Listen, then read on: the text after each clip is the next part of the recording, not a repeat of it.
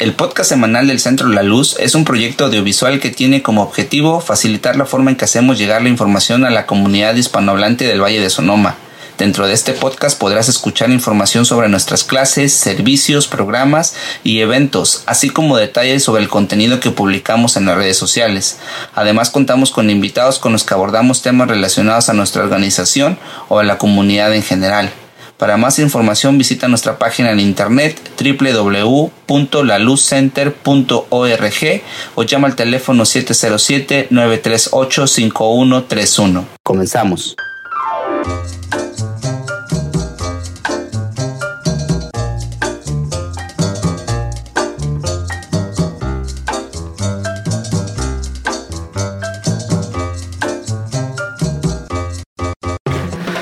Hola, ¿qué tal? Buenos días, buenas tardes o buenas noches, dependiendo a la hora que estén escuchando este podcast. El día de hoy se encuentra conmigo una invitada que ya ha estado en otro episodio aquí en el podcast de La Luz. Su nombre es Sonia Díaz. Díaz de Casada, Mendoza, legalmente. ¿Cómo estás, Sonia? Muy bien, Víctor. Gracias por invitarnos de nuevo aquí a tu podcast. Podcast de La Luz. Para mí, pues, un placer tenerte y poder platicar sobre todos estos proyectos que estás de alguna manera colaborando o siendo líder en llevándolos a cabo junto con el apoyo de otras personas. El día de hoy vamos a hablar sobre un tema muy interesante a las personas que a lo mejor conocen dónde se encuentra el Centro de la Luz y que de repente andan manejando por aquí los viernes. Han podido notar que afuera del edificio que tenemos aquí en el Centro de la Luz tenemos acumuladas muchas cajas y a lo mejor la gente que no está enterada y no nos sigue en las redes sociales no sabe de qué se trata. Tenemos todos los viernes, corrígeme, o un viernes sí y un viernes no. El segundo viernes de cada mes. El segundo viernes de cada mes tenemos una repartición de pañales. Es un programa que inició que hace un par de meses, o un mes y medio. En octubre. En octubre, entonces ya tiene su tiempo. Háblanos un poquito sobre el programa de repartición de pañales. Gracias, Víctor, otra vez por tenernos aquí. Pues básicamente quisimos tomar ventaja. Es un programa, un recurso que ofrece el Banco de Comida, es el Redwood Empire Food Bank. Y inicialmente se pensó solo en participantes del programa de estrellitas, que es abriendo puertas, pasitos, avance. Pero como tú lo dijiste, teníamos las cajas afuera de Booker Hall.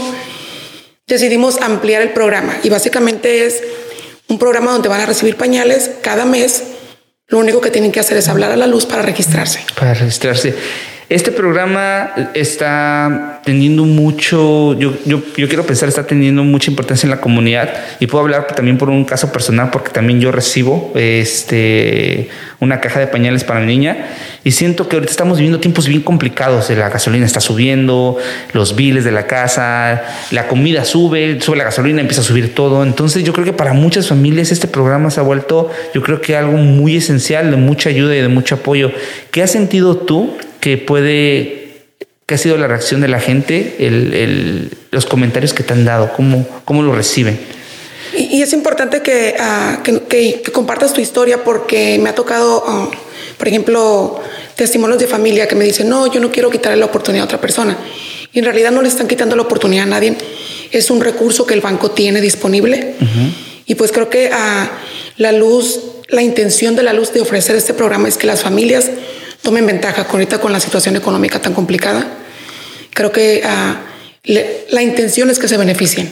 ¿Y tú crees que mucha de la gente que a lo mejor ha escuchado sobre este programa y que se ha detenido a pedir la ayuda ha sido pensando que pues es como quitarle la ayuda a otra persona que la puede necesitar más, pero realmente ahorita hay el abasto, digamos, está ahí el programa, y de alguna forma no sé si esto también tenga que ver que si el programa ve la necesidad y la demanda de la gente, es como va a continuar haciéndolo. De lo contrario, pues a lo mejor en un mes vamos a estar aquí platicando que a lo mejor ya no existe el programa una vez más. Entonces, ¿sientes que mucha gente se detiene por eso, pensando que le está quitando la ayuda a otra persona? Sí, y es importante aclarar algo. Por ejemplo, ¿qué pasa cuando los programas, como este programa, si vemos que no hay interés o hay familias que no participan, por eso es que desaparecen los programas?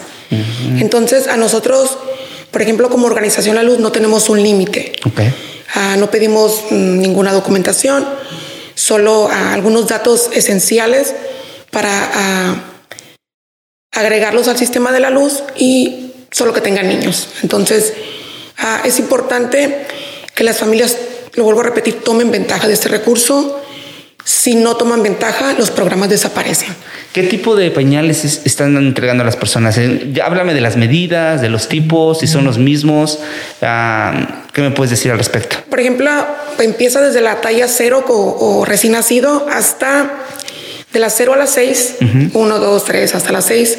Y también tenemos pañales o entrenadores o pull-ups, que es 2, 3, 3, 4 y 4, 5. 4, 5. ¿Qué pasa con la gente cuando...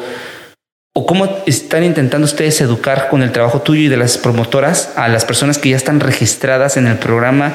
¿Qué les piden en cuanto a la responsabilidad ya que se registran? Porque me imagino que algunas veces de repente ustedes ya tienen un conteo.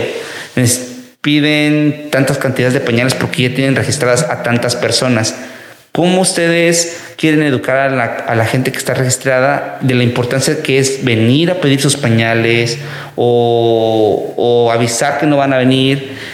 ¿Cómo manejan esa situación de educar a la gente? Creo que como es algo nuevo, empezamos con muy poquitas familias en octubre. Ya ahorita tenemos, no sé, alrededor 120, 130 familias. Empezamos usando una aplicación de Remind, que básicamente mandamos un texto invitándolos a participar y acceder a las notificaciones. Cuando reciben el texto de Remind, solo tienen que dar yes y continuamente van a recibir notificaciones. Tus pañales están listos para que los recojas el día de mañana, por ejemplo. Porque sería un poquito complicado la logística hacer llamadas a 120, 130 familias. Sí. Entonces, o también la otra opción que les damos es que lo guarden en su calendario. Okay. Siempre va a ser el segundo viernes del mes entre las 11 y la 1. Así la 1. Sí hacemos excepciones, entendemos que hay personas que trabajan, que no pueden venir. Yo trato de agendar esa visita. Okay.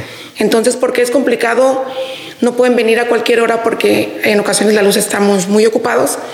Y es importante, por ejemplo, que yo no puedo venir el viernes, puedo reagendarlo para el lunes o para el miércoles. Pero sí tratamos que sea solo un día al mes la entrega. Y el proceso es sencillamente rápido, ¿no? Llegan, dan su nombre, ya tienen las muchachas de las promotoras, ya tienen una lista de las personas que van a recoger y no les toman ni 2 minutos en ocasiones. De repente se estacionan, dan su nombre, se les entrega su caja y ya están fuera. Es relativamente sencillo. Así es, muchas personas de hecho no tienen a veces ni necesidad de bajarse del carro. Solamente cuando son nuevas y no están en el sistema, sí pedimos otra información, fecha de nacimiento, dirección, pero o sea, el proceso es muy sencillo. Y se actualiza también la parte de, me imagino, si de repente el niño ya estaba como por dejar una talla y si llega la persona aquí y te dice, ¿sabes qué? Yo creo que te estaba pidiendo de la talla número 2, pero no sé si hay un problema si le pudieran dar 3 hoy. ¿Cómo manejan esa situación cuando de repente no hay un aviso de por medio y ustedes ya pidieron cierta talla para cierta familia y a la mera hora la mamá está pidiendo una talla diferente? ¿Cómo lo manejan? Trato de pedir siempre algo extra, pero por ejemplo, por eso es importante, de repente nos dicen, ¿por qué quieres toda la información? Porque así tenemos tu expediente en el sistema de la luz. Entonces, por ejemplo, Sonia, soy talla 2. Si los bebés crecen muy rápido, tú hablas a la luz, sabes que mi nombre es Sonia, quiero tener una talla más grande y te van a encontrar en el sistema y automáticamente se cambia, yo tengo acceso y ya la próxima orden sé que cambiaste de talla. Perfecto. ¿Dónde te pueden contactar para hacer la registración? Aquí a la luz, pueden venir a la luz, pueden hablar por teléfono al 707-938-5131. También he tenido personas que me mandan correos. Okay. sonia@laluzcenter.org. Esa es la mejor manera para contactarte y para hacerte un pedido. Entonces, pues recordarle a nuestra gente, es el segundo viernes de cada mes, de 11 a 1 de la tarde. El teléfono para hacer su solicitud de ese servicio, de ese programa, es el 707-938-5131. Tu correo electrónico sonia@laluzcenter.org y sería la mejor forma de contactarte.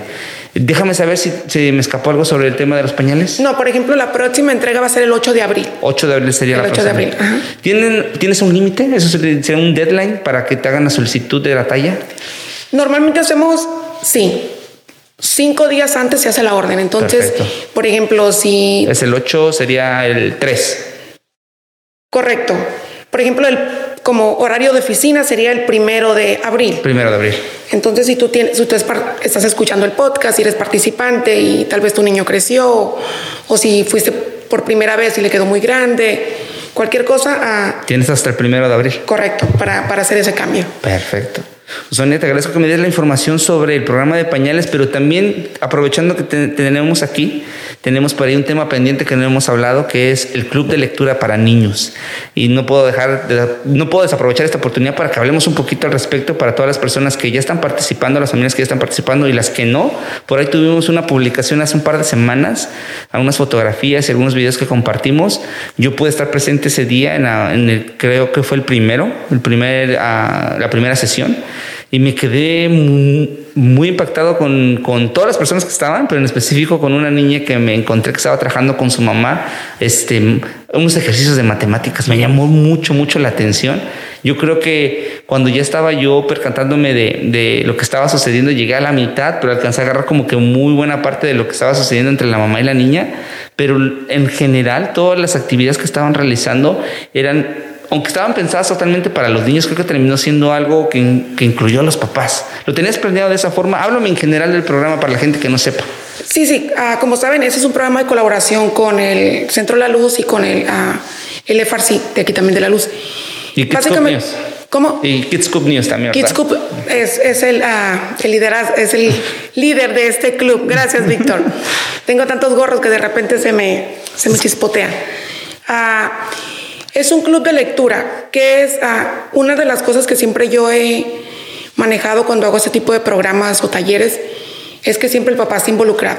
Uh-huh. Creo que cuando hablamos en relación de desarrollo del niño, de aprendizaje, cuando el papá está involucrado, creo que los resultados son mejores. Okay. Entonces, cuando hablamos de desarrollo infantil, hablamos de servicio y retorno. Uh-huh. Cuando tú como papá te involucras, y como lo dices, cuando hablamos de lectura, no solo es ir a leer un libro, es practicar recetas, sopa de letras. Uh-huh. Leer en voz alta es uno de los puntos primordiales cuando un niño hablamos de lectura.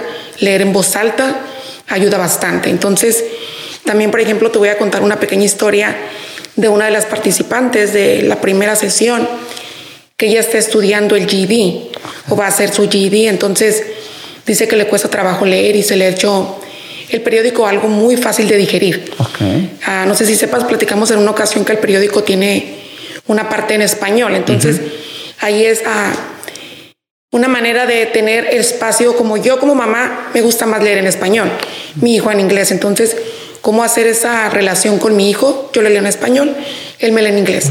Y creo que sí se estaban haciendo algunos ejercicios, ¿verdad? Donde, por ejemplo, la mamá la estaba leyendo en español y la hija estaba haciendo la contraparte en inglés, o sí, no. Sí, en voz alta. En voz alta. Y la idea es, por ejemplo, cuando hablamos de un club de lectura, es tener la oportunidad de leer. Uh-huh. Hay oportunidad de dibujar, de hacer matemáticas. Hay muchísimas actividades que hacen en el periódico y cada semana nos enfocamos a algo diferente. Dibujar, colorear, sopa de letras. Pero la idea es interacción papá y niño. Este programa se lleva a cabo ahorita todos los viernes de marzo. Estamos a mitad de marzo, todavía nos quedan algunos viernes. Si por ahí tienes un calendario, hablamos de las fechas. Hoy pues estamos grabando este podcast en un día viernes, entonces cuando ustedes lo escuchen este domingo, la próxima clase sería el 18 de marzo. 18 de marzo. El 25 y cuando terminemos vamos a reevaluar uh-huh, cuál sería la mejor opción de volver de continuar con este programa. Perfecto. Pero sí, la intención es de alguna manera seguir ofreciendo esos talleres uh-huh, que puedan ayudar a fomentar la lectura en los niños. Ese es el objetivo principal. ¿Los horarios? Es todos los viernes a las 4:30 aquí en La Luz. Técnicamente es 1 hora, pero hemos estado casi 2 horas, se nos va el tiempo muy rápido. Entonces, okay, no le pongo horario de salida porque va a depender del interés del niño también. Okay. Entonces, dijimos que era de primero hasta elementaria, hasta 6º grado, 5º grado, pero en realidad soy flexible, tenemos niños de kinder. Okay. El periódico hay una parte donde los niños pueden, para preescolares, kinder, las mamás les ayudan, tenemos juegos de letras, por ejemplo, ponemos el abecedario, okay, y el niño tiene que encontrar una palabra que empiece con la A. Entonces, una manera divertida de interactuar, jugar Y creo que también ahí, aparte de todas las actividades que están realizando de lectura, hay una dinámica al final, ¿no? Se rifan, de alguna forma se puede decir, se rifan algunos libros, y creo que el premio mayor se va a realizar al final de mes, que sería el 25. Correcto, el 25 de marzo vamos a rifar una tablet con sentido, le digo yo, porque esa tablet es creo que es Fire Kindle, puedes descargar libros, puedes usarla como una tablet regular, tiene un sentido, puedes descargar libros también, entonces. Sería sería esa la rifa para el día 25. 25, correcto. Pues yo creo que ojalá y se pueda continuar este tipo de programas en la escuela, en la comunidad y dentro de las escuelas, que se pueda reforzar la lectura a través de esos programas fuera de las escuelas. Entonces, qué bien, me agrada mucho eso. ¿Dónde se puede registrar las personas? Hablando a la luz, o mandarnos un correo te voy a dar 2 correos, sonia@laluzcenter.org o sonia@kidscoopnews.org. Perfecto. ¿Algo que se nos haya escapado sobre el club de lectura? No, pues creemos, el objetivo principal es despertar la magia de la lectura. Creo que cuando uno lee, cuando uno te apasiona, puedes seguir aprendiendo. Yo como adulta sigo aprendiendo nuevos conceptos. Por ejemplo, platicaba con una de las maestras, estaba leyendo una parte del periódico acerca de las abejas. No sabía que tenían 5 ojos. Entonces eso nunca deja de aprender. Exacto. Sonia, te agradezco mucho el tiempo que nos has dado el día de hoy. Sé que andas ahorita con varias cosas y que te vas a preparar para la clase de lectura, porque como les mencionamos, hoy estamos grabando este podcast en viernes. Entonces te agradezco que te hayas tomado el tiempo, y pues por aquí vamos a estar dándole promoción a todos los eventos que tenemos en la luz, y por favor te invitamos a que regreses si tienes algo más para nosotros. Gracias por la invitación, y sí, nos vemos pronto, tal vez con las promotoras, hablar un poquito más de... Tenemos eso pendiente con las promotoras, tienes toda la razón. Gracias, Sonia, que tengas un buen día. Gracias, Víctor.